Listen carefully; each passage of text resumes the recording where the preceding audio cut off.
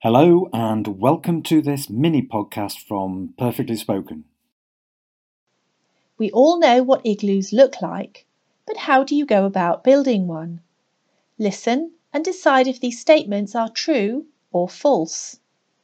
Number 1. Begin by selecting a patch of snow that is minimum 1 metre deep. Number 2. The blocks should be the same length as your shovel. Number 3. The blocks should be arranged at a gentle angle. Number 4.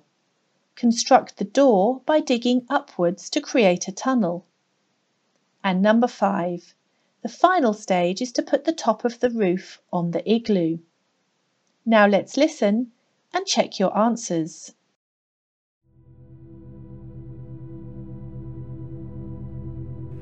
The word igloo comes from the Inuit word for home, and small one-person igloos are still used on Inuit hunting trips for a night or two living in the wild. To build an igloo, follow these steps. 1. Choose an area of snow that's at least 1 metre deep. An igloo big enough for 2 or 3 people should have a radius of 1.3 metres. 2.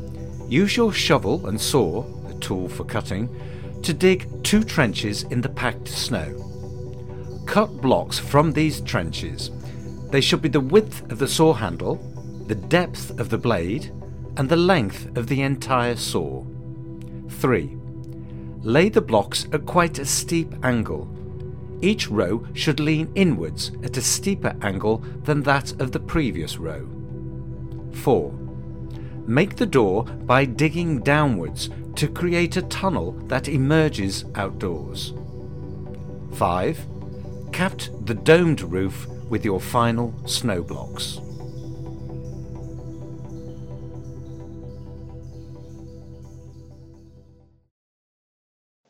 How did you do? Let's find out. Number 1 is true. Number 2 is false. The blocks should be the same length as your saw. Number 3 is false. The blocks should be arranged at a steep angle.